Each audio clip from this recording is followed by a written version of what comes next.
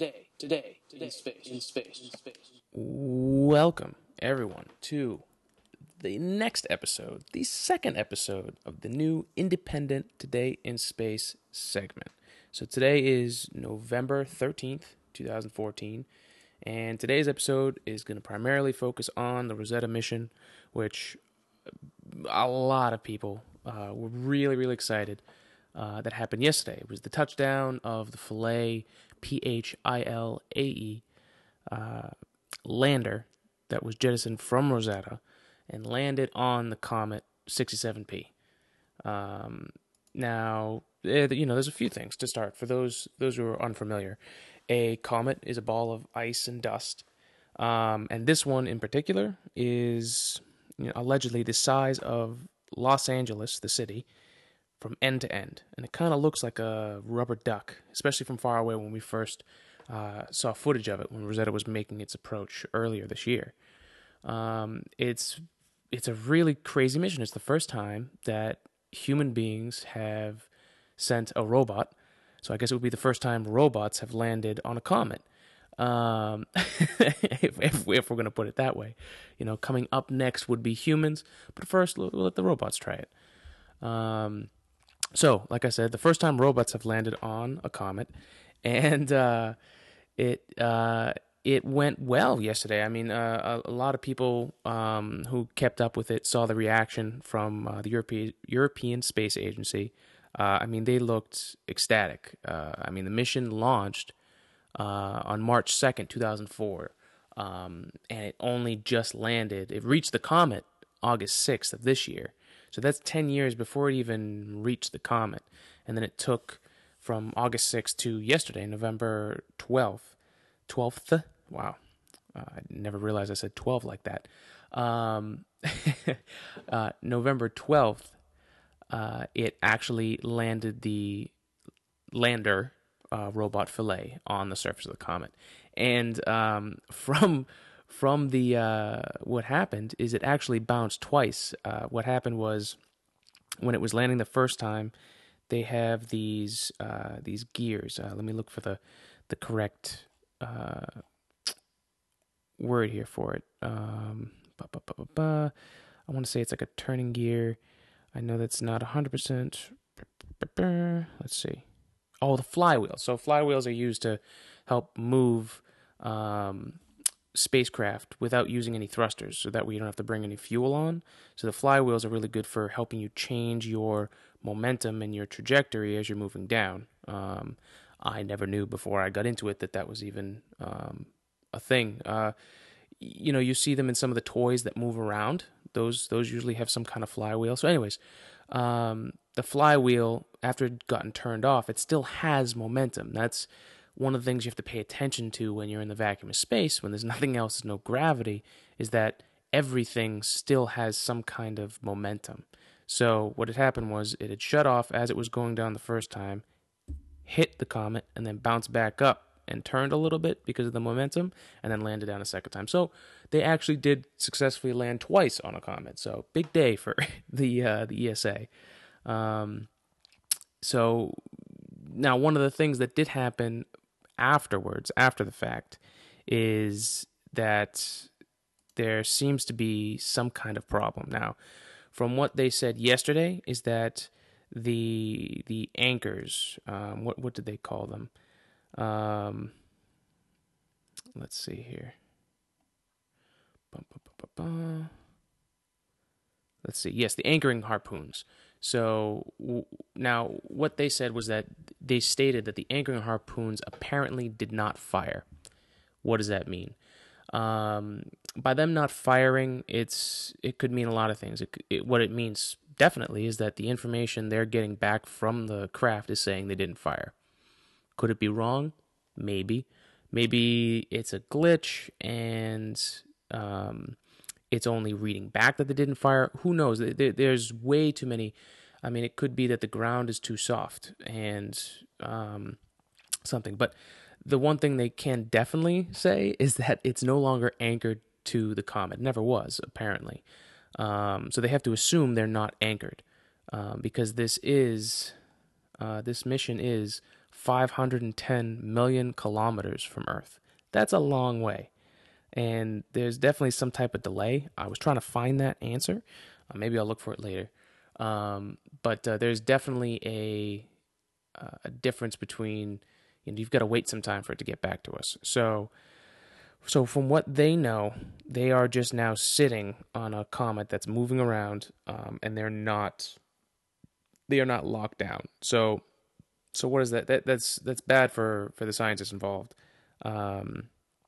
They're worried because they don't have any information, any plan right now. They got to figure something out. Plus, they can't even be sure that they're not anchored. So everyone's probably running around trying to figure out a way to figure.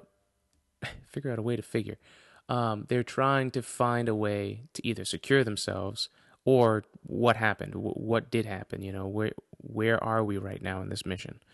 But it's either way, it's still a momentous occasion.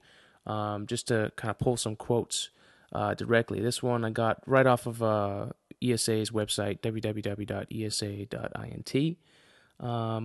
It's one of the greatest uncertainties associated. One of the greatest uncertainties associated with the delivery of the lander was the position of Rosetta at the time of deployment. So they're saying the biggest uncertainty of the mission is when Rosetta released the lander to start its descent towards the comet. Back to the quote, which was influenced by the activity of the comet at that specific moment, and which in turn could also have affected the lander's descent trajectory. So, all right, so let's figure out what he just said there. So, the most uncertain thing is when the delivery of the lander. Sorry. Oh my God. Reading this is making my head spin. So the biggest uncertainty was releasing Philae from the Rosetta comet. And that's influenced by the activity of the comet at that moment when they release it. So whatever the comet is doing, spinning, I'm sure they don't have a whole lot of information on what the actual spin is of this comet. I'm sure they've got a rough idea, but there's probably, I can tell you just from thinking about it, I've had to solve some type of problems like this in school, and even a simple one. I mean, you'd think the professor just was a nutcase because you're like, this is impossible to solve without days at a time.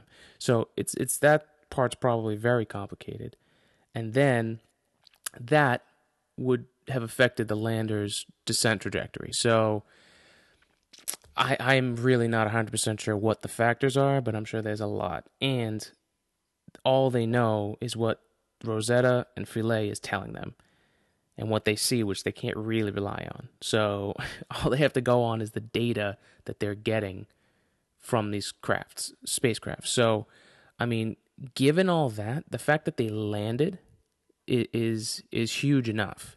Now, really, what happens with a lot of missions that end up in the news is now they have to take the next step and be even smarter and wiser, and really figure out what we can and can't do.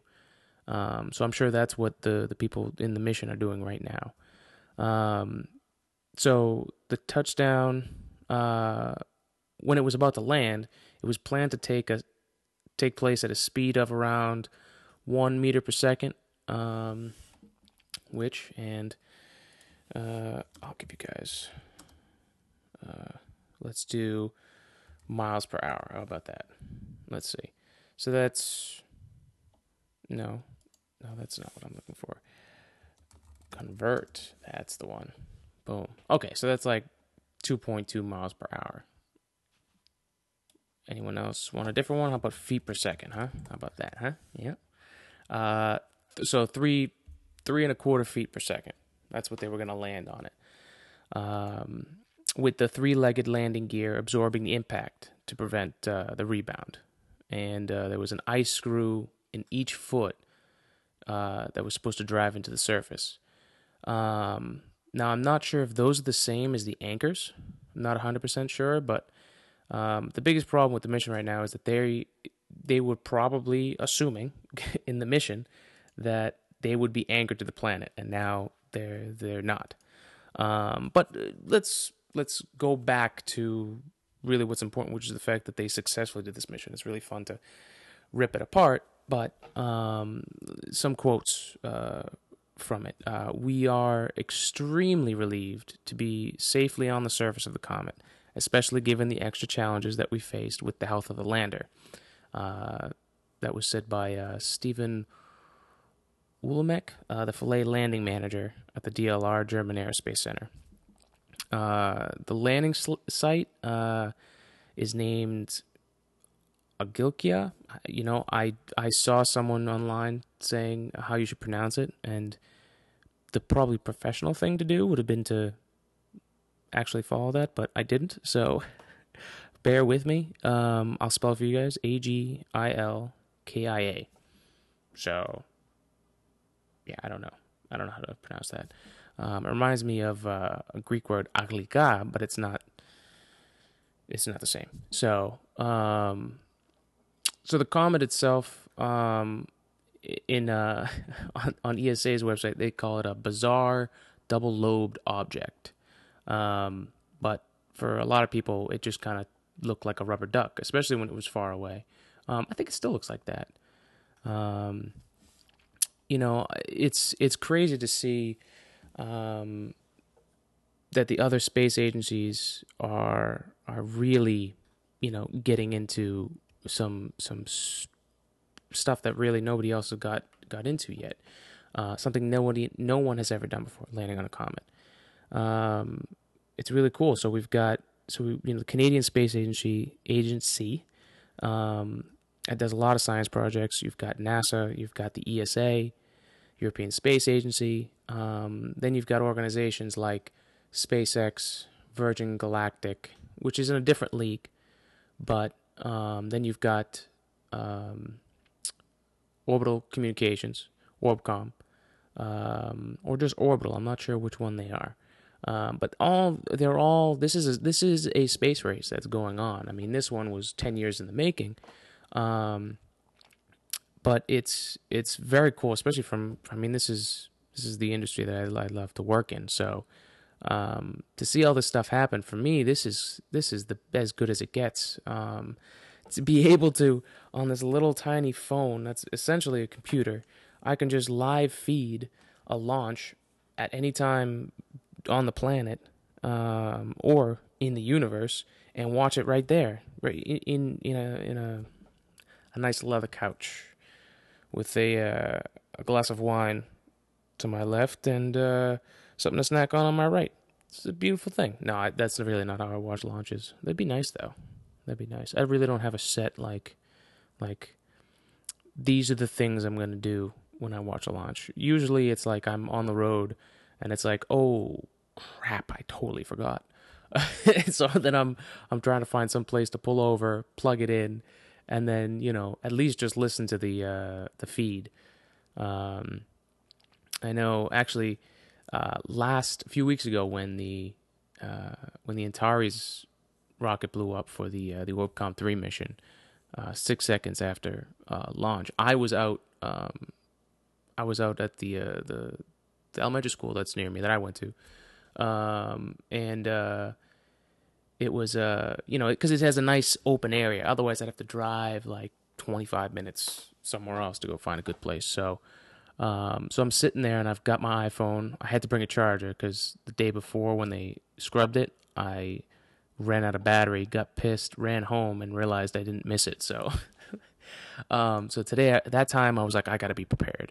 So I'm sitting there. I was taking a video. I was all excited, and it's a little cloudy, and I'm just getting bummed out. And I'm like, damn, because I had shut off the feed because I wanted to make sure to videotape it. So I shut off the feed like 2 seconds in, as soon as I saw the rockets ignite.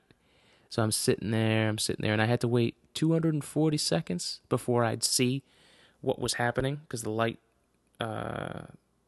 it had to travel. It was a visibility map, and it said, if you're in this area, which happened to be Massachusetts, it was like 240 seconds. So, I'm sitting there, and like 240 seconds go by, and I'm like, damn, I'm not going to see anything. This is going to be awful. So I'm like all, kind of sad, going home. and then I go on Twitter and the thing's blowing up, and I'm like, oh no, I'm sorry, bad pun. Um, it's just like, oh God, So then that's when I jumped online.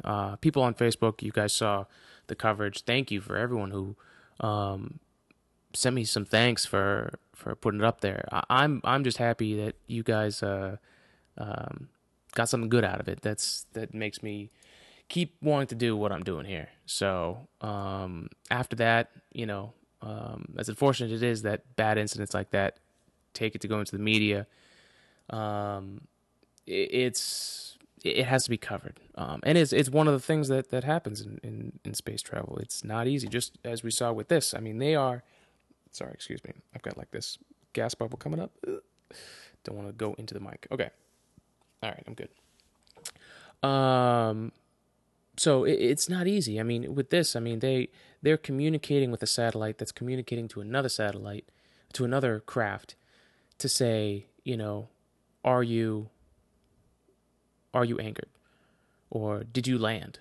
You know, so this shit is not easy, man. It takes a lot of work and a lot of people involved.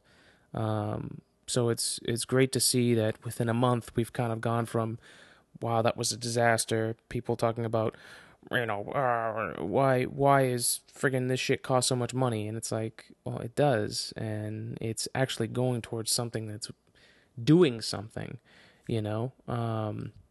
Sorry, I was having a conversation with somebody the other day about that, um, and it just shows you that there's so many levels to this, and I love seeing every part of it. I mean, I think sending robots, I think that's really, it makes the most sense.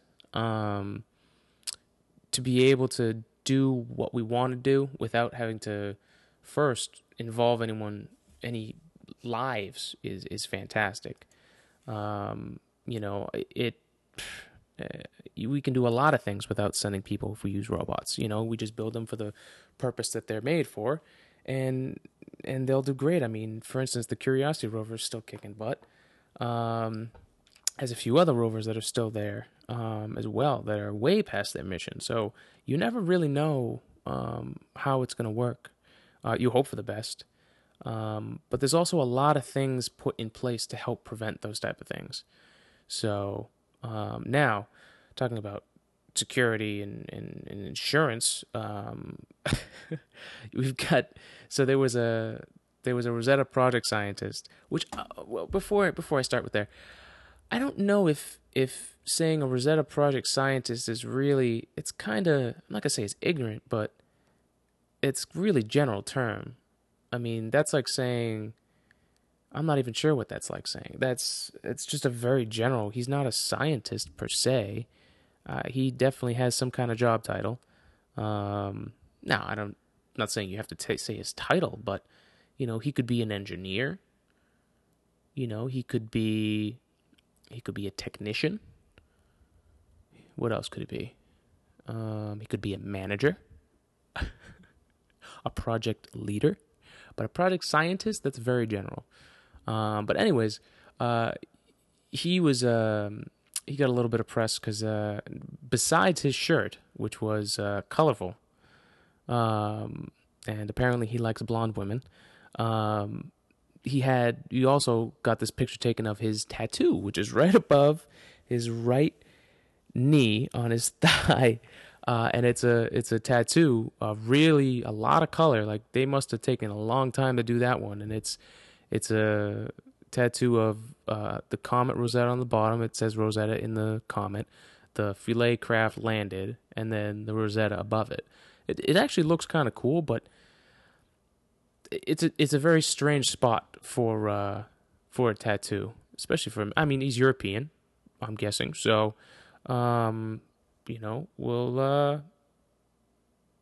I guess we'll give. He's really really ecstatic about his job, so I can't say anything bad about that. As one of the articles I was reading, it says Matt Taylor, a Rosetta product scientist who had selected an extremely colorful shirt for the event, revealed an impressive and brave tattoo of the lander on the comet's surface. Um, and that I would say is it's very brave. A lot of black too. They must have spent a long time on that thing. But enough looking at some dude's leg. Onto his shirt. It's mostly purple. And there's just like kind of like squares of just these blonde women in different outfits. I'm guessing I can barely see the whole thing. Some women were expressing their distent to the shirt. Whatever. It was about the tattoo. It's not about the shirt. And I'm not a woman, so I don't really. I guess I wouldn't know if I was discontent. But besides that, what else is there? I think there might be a few things. Let's look. Let's look at my notes here. See if I can get back on board here. Well, I'm going to be putting up all the links to everything that I had to bring up. Videos, pictures. Oh, there's this great. It's on universetoday.com. It's got all the chronological pictures of the lander from when Rosetta first took a picture of it to, all the next ones as it gets down to landing. And my favorite one, without a doubt, has to be, let me pull it up here, the one where it's 4.8, and you can find it on this link. It's 4.8 miles from touchdown, and it's very good quality. And you're looking at it and you're like, this is dust and ice, and you're just like, wow, like this is insane. Especially with it that close. There's so much going on. It just makes you think, like, where did that come from? How did that form? How did and then you're seeing all these little pieces that look like they've just fallen from time and maybe from heat from it could be a different sun or the last time it came by the sun. I'm not sure what the orbit is. But I assume there's some type of fluctuations in heat. And you're just looking at it, and it looks like a big pile of, like, if you zoomed in really, really close to like a Nesquik, like chocolate powder, it looks like when those little balls kind of crumble down and they just stick together. I mean, it looks crazy. And then there's another one. Let me pull it up here. Sorry for the clicking, guys. I'll figure out a way to get rid of that. All right, here we go. Okay, and then the other one that's even crazier. Oh, never mind. It's not there. To the files on the computer.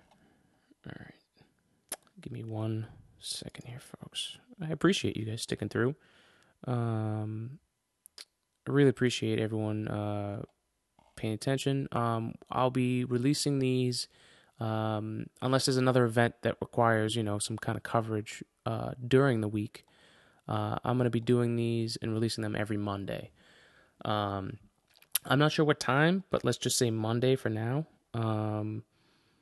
That way, I want to get some more practice with this, and I want this to become a more regular thing. So, you know what? I don't think I'm going to pull it up. But anyways, exactly. So I'm going to try and make this a more regular thing. For now, it's going to keep being, the feed will be through the Mike and Alex podcast website, Mike and Alex podcast.squarespace.com.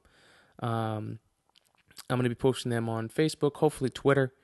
But they'll just be extra content for the show. So please keep listening, and I'll be bringing more back to you. Now back to that photo.